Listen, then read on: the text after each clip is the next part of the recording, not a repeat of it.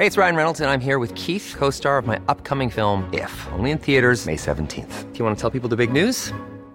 All right, I'll do it. Sign up now and you'll get unlimited for $15 a month and 6 months of Paramount Plus Essential Plan on us. MintMobile.com/switch. Upfront payment of $45 equivalent to $15 per month. Unlimited over 40 gigabytes per month. Face lower speeds. Videos at 480p. Active Mint customers by 531.24 get 6 months of Paramount Plus Essential Plan. Auto renews after 6 months. Offer ends May 31st, 2024. Separate Paramount Plus registration required. Terms and conditions apply if rated PG.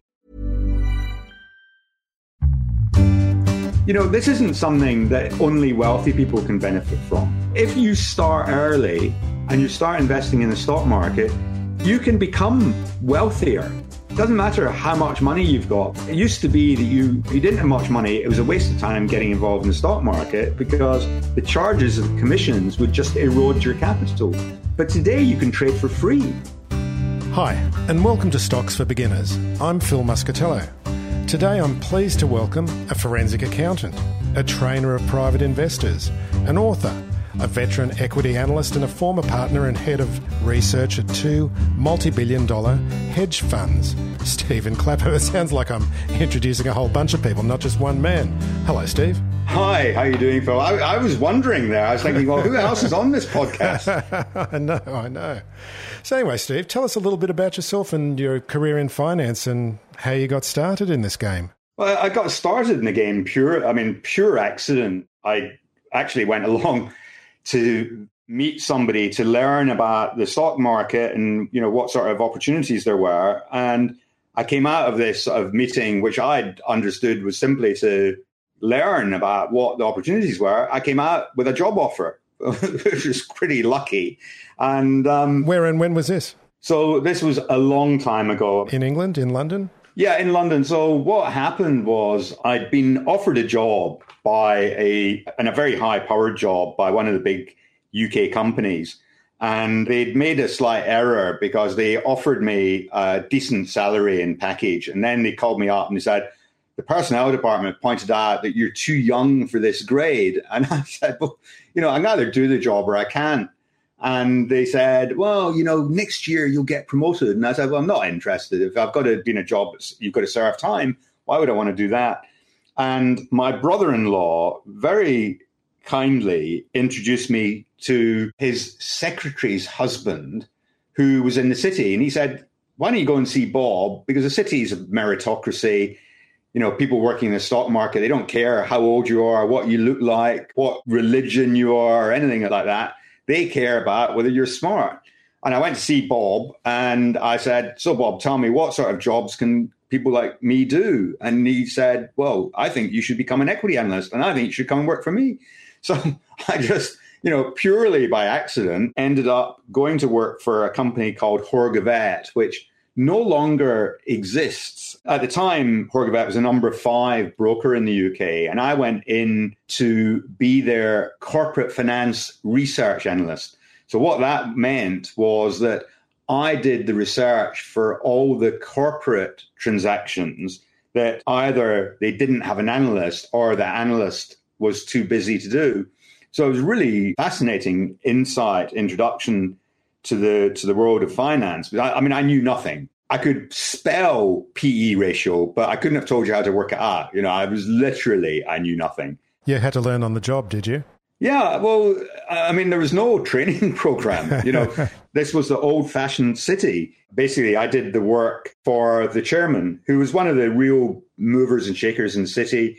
At the time, the conglomerates were very active. So he was acting for, I mean, at one point, he was acting for multiple clients in multiple takeovers. I remember one minute he was on the phone to Lord Hanson doing a hostile takeover of Imperial. The next minute he was on the phone to Lord Sterling, or then Sir Geoffrey Sterling, doing a takeover for him. Obviously, for me, it was incredibly fascinating because I was, able to look in on the inside and all this frenetic activity at an incredibly high level. Richard would call me up and would take me to a meeting, and it would be just him and the chairman of a major company. And I would be then invited to contribute to the conversation. most of the time I didn't have a clue what I was doing, but they never seemed to worry about that in those days. They didn't worry about what you knew. They worried that you could just wing it and get by. Yep. So when you say you became an analyst, that's basically to look at the fundamentals of a company. Is that the case? You're looking at the numbers. Well, at that stage, obviously, you didn't seem to know very much, but you were learning to do that, to assess a company based on its financial structure. Yeah, well, I trained as an accountant, so I knew how to read a balance sheet. I just didn't know the valuation part of it. So the stock market part of it, I didn't know anything about. But of course, there were lots of people in the firm that did. And they could help me. And what was very important was being able to read the balance sheets. And in fact, what was slightly surprising, given that Horgevet was a number 5 broker, was that there wasn't a great deal of skill in the balance sheet reading department. So in those days, what we had an accountant that sat in the research department, and he did accounting research, which included acting as a focal point for any questions. So if you were an analyst and you didn't understand something in the accounts, you could basically take the balance sheet to Richard, and Richard would go through it and explain to you what the company was doing. Of course, having some other accountants come in gave us much more firepower in that area. And I think that was one of the things that Bob, the head of research, wanted to do.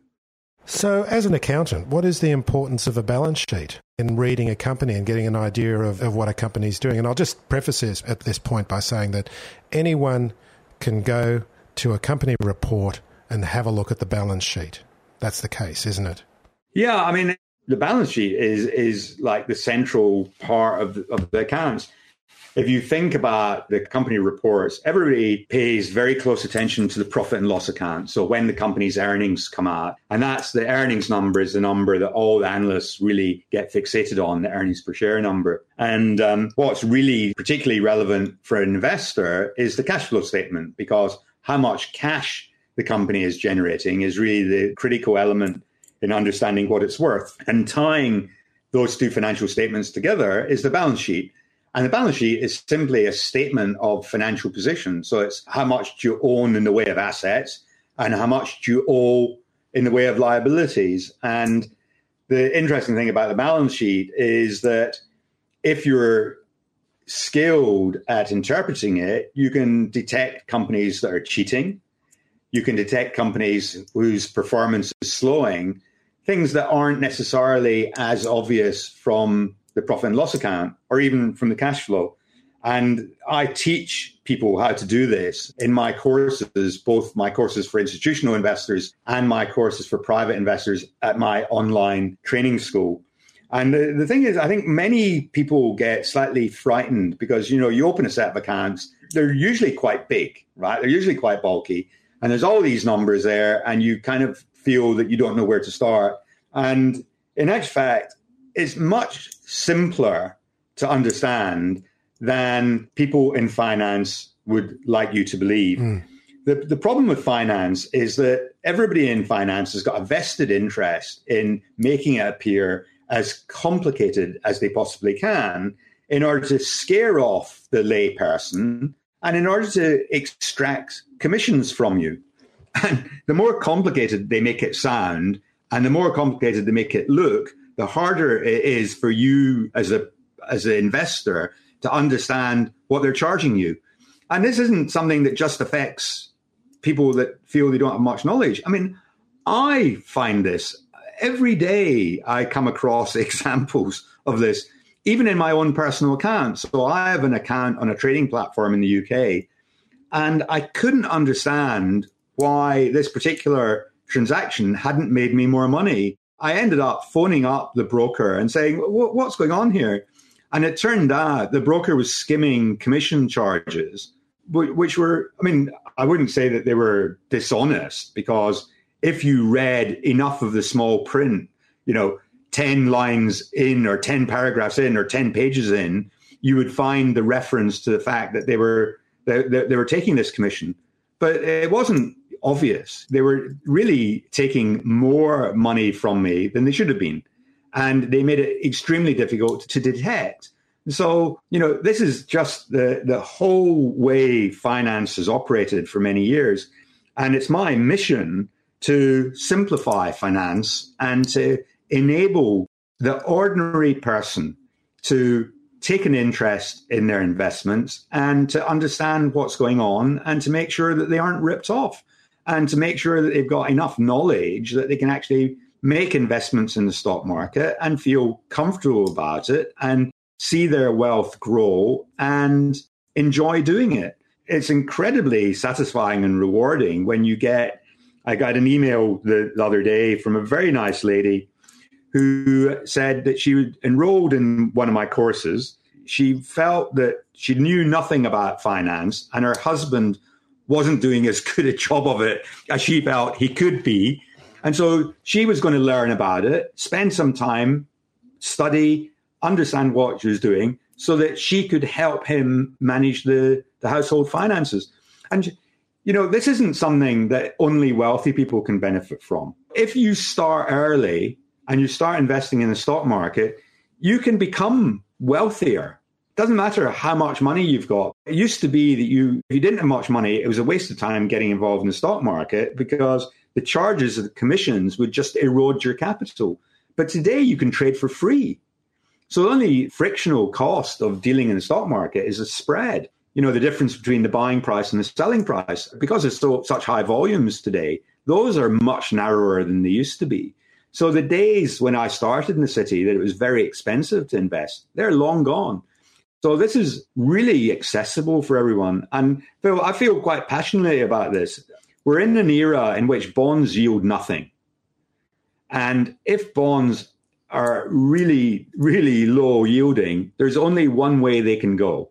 They can only lose you money.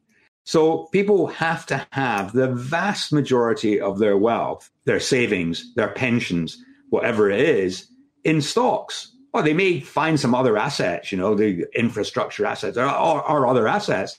But the days of the 60-40 portfolio where you put 60% of your money into equities and 40% into bonds, those days are gone.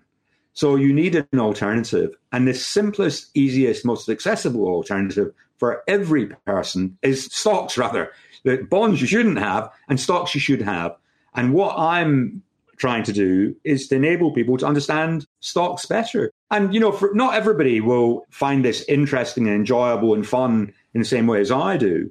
But, if you read my book or you take my courses, it's relatively easy to understand how to invest in the stock market. And you can do it safely with a little bit of time, a little bit of energy, a little bit of effort devoted to studying what you're doing. You can make money without a huge amount of risk. Because obviously any equity involves risk.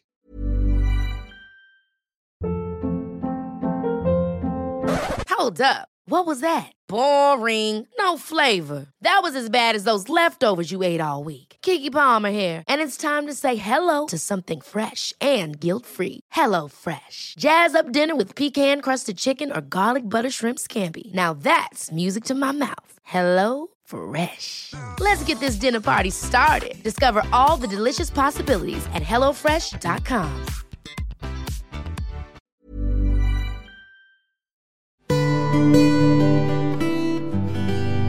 Steve, you're coming to the point now where people do get scared about the stock market because they've seen how wildly it can gyrate.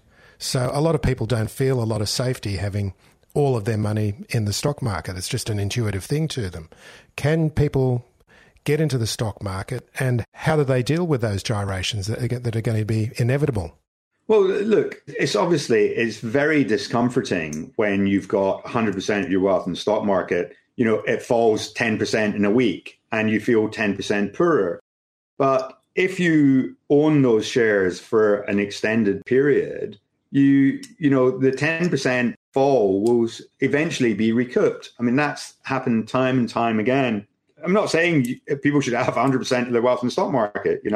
Most people, myself included, their home is a large part of their personal wealth. But even if you aren't wealthy enough to own your own home, if you've got some savings, some of those savings would be usefully deployed in the stock market.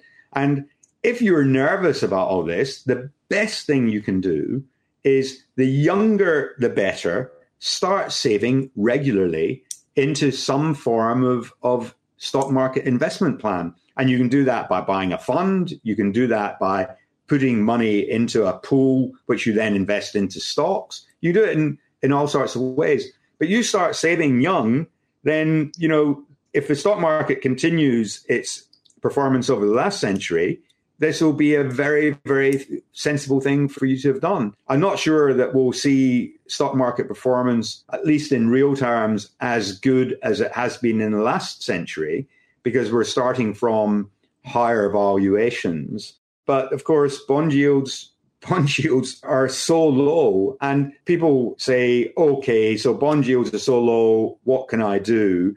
Bond yields could go lower. You know, bond yields could go negative. In Europe, we've got government bonds which are negative yielding, and we could have that all over the world potentially. I mean, there's nothing to stop that happening. But, you know, whichever way I look at it, I think most people would be wise to consider the stock market as a central plank of their savings efforts.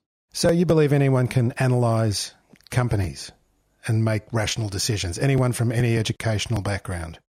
Well, I'm not saying that, you know, people who don't have an education will find it easy, but the average man in the street, the man in the Clapham omnibus, as I like to call it, you know, the average person can make very effective investment decisions because the average person has got experience of some aspect of life, of work, of their education, which makes them an expert in something. My wife is a housewife. You know, we've been in lockdown. She complains at the best of times she doesn't get out much, you know, but obviously she hasn't got out at all. But what's she doing? She's buying the kids' clothes online.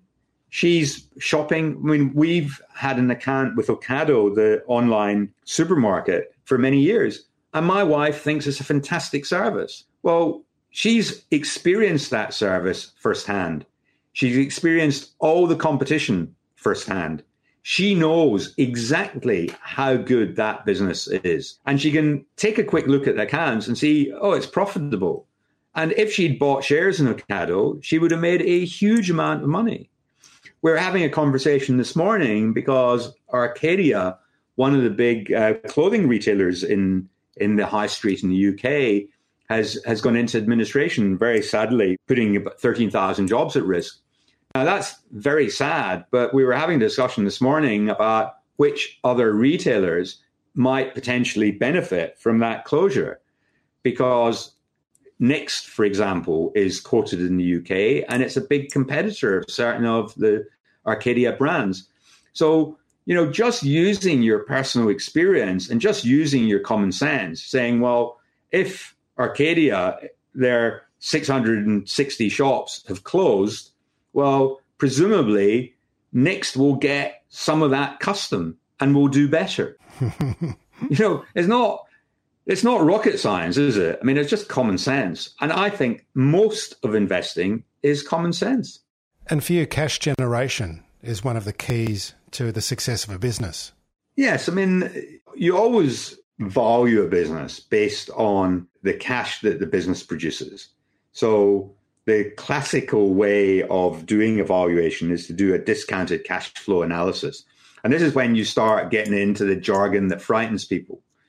But if you just think about what this is and you relate this back to your personal experience, you know, how much are you worth? Well, you can look at your balance sheet, and your balance sheet is simply, you know, how much is your house worth less the value of your mortgage plus the, you know, your savings. And that's how much you're worth. But an alternative way of thinking about how much you're worth is to say, Phil, you're a very skilled guy and you're going to earn a very good salary over the next 20, 30 years. Phil, I've got no idea how old you are, right? But, and you can think about, well, over my lifetime, I'm going to earn 100,000 Australian a year, less tax, and I'm going to have cash coming in of 50,000 a year for the next 20 years. That's worth $1 million. And you could discount that back today to reflect the time value of money. And you could say, well, you know, I'm quite a valuable commodity. And if you think about a business in the same way, a business that will make, how much money will it make over the next 20, 30 years? then you can add up those cash flows and discount them back to today to understand what the business is worth. The concepts sometimes are slightly complicated, but once you understand the concept, the execution is relatively straightforward. To do that analysis is quite easy to do once you've done it a couple of times. And what I do in my online courses, I give people the opportunity to practice. So I give them exercises so they can try out a valuation, and then I give them the answer, and they can compare their spreadsheet answer with my spreadsheet answer. And if they don't understand something, then we have a community in which they can ask questions. And usually the other students will say, oh, you made a mistake here, or you've done something wrong.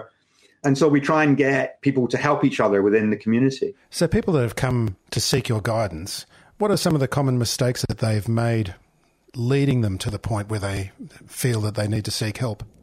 I don't know that it's the fact that they've made mistakes. I mean, people come to me because generally they feel that they've got to a point where they would like to do more in the stock market and they want to improve their skill and confidence level. I've got clients that are students that want to get a job in asset management.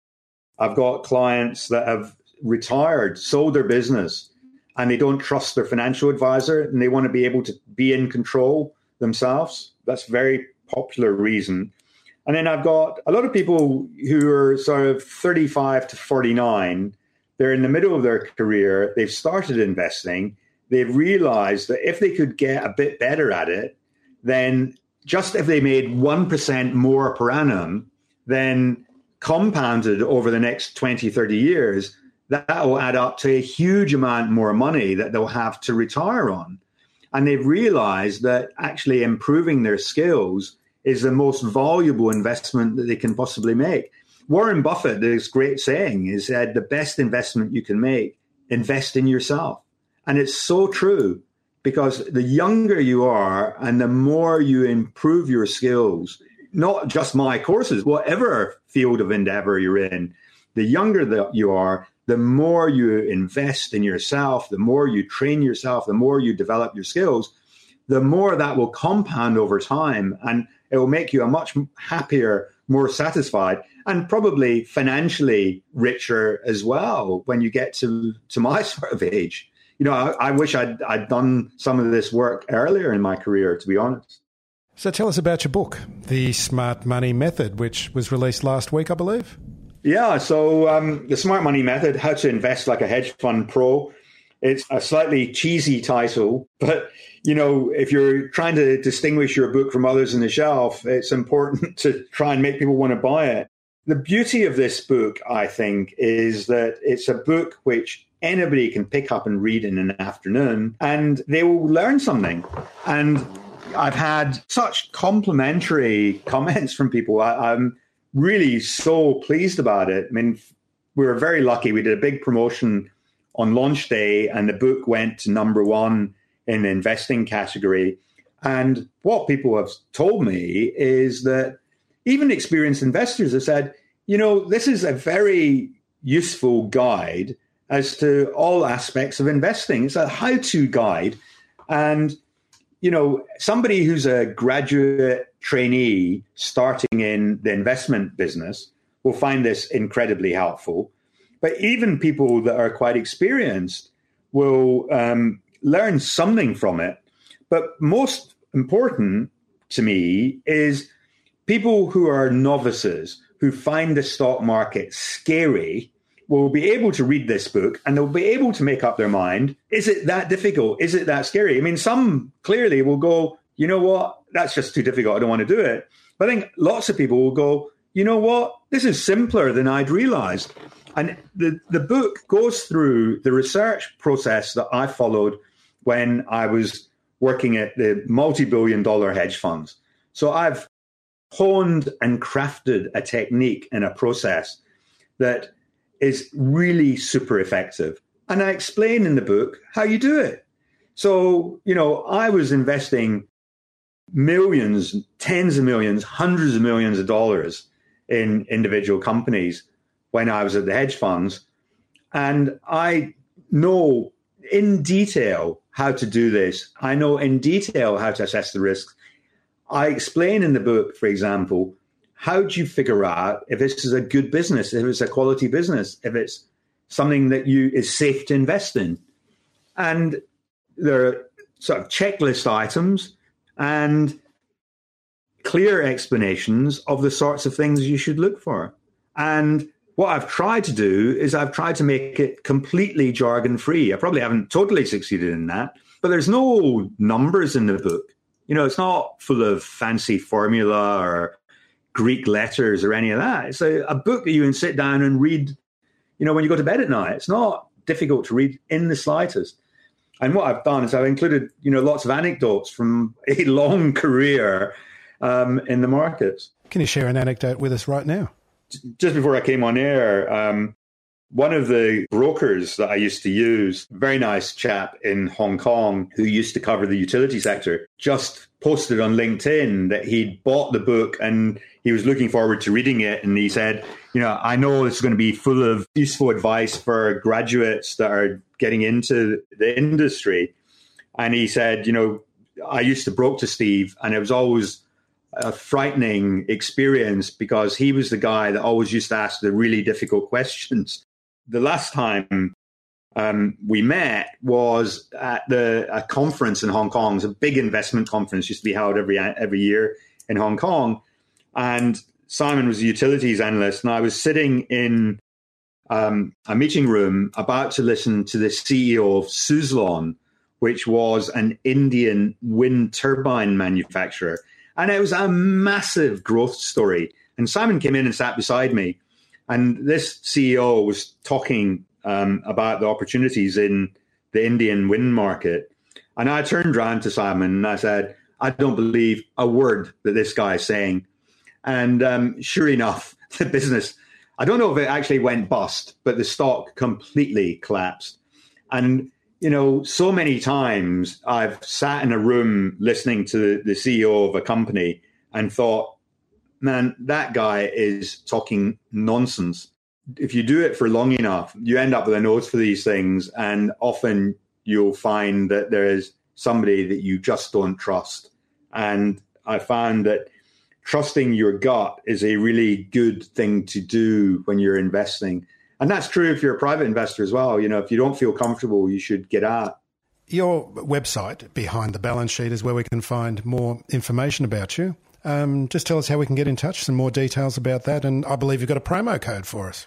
Yeah, absolutely. You can find me on Twitter at Steve Clapham. My website is behindthebalancesheet.com. And if you sign up, we've got an area of the website we call the club.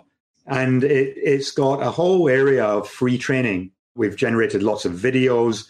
We've got links to all sorts of articles we suggest you read. So there's no need to spend any money. You know, you can learn without spending anything. And I'm happy for people to do that because I think, you know, I've got a lot of knowledge, I've got a lot of content, and I want to share it. But if you do want to take things a step further, we've got various courses in the online school. And with the book, we've done a course called How to Pick Winning Stocks, which, as the name implies, it teaches you how to find good stocks to invest in. And if you use the code PHIL20, so PHIL 20, what we'll do for your listeners is not only we get 20% off that course, but we'll also enroll you. We've got 3 courses for novices. So our Analyst Academy course, a 12-month course, we get a lot of people who are completely new to investing. And so we've created some additional content for them to help them get started. So I'd encourage your listeners, please sign up, take a look, take a poke around the library, lots of great stuff. Pick up the free training. If you're interested, sign up and get the discount on the course. Well, Steve, it's been a pleasure talking to you today. Thanks very much, Steve. Thank you. Stocks for Beginners is for information and educational purposes only. It isn't financial advice and you shouldn't buy or sell any investments based on what you've heard here. Any opinion or commentary is the view of the speaker only, not Stocks for Beginners. This podcast doesn't replace professional advice regarding your personal financial needs, circumstances or current situation. And thanks to Christopher Soulos for music production out of Garlic Breath Studio. Music flows when the money don't.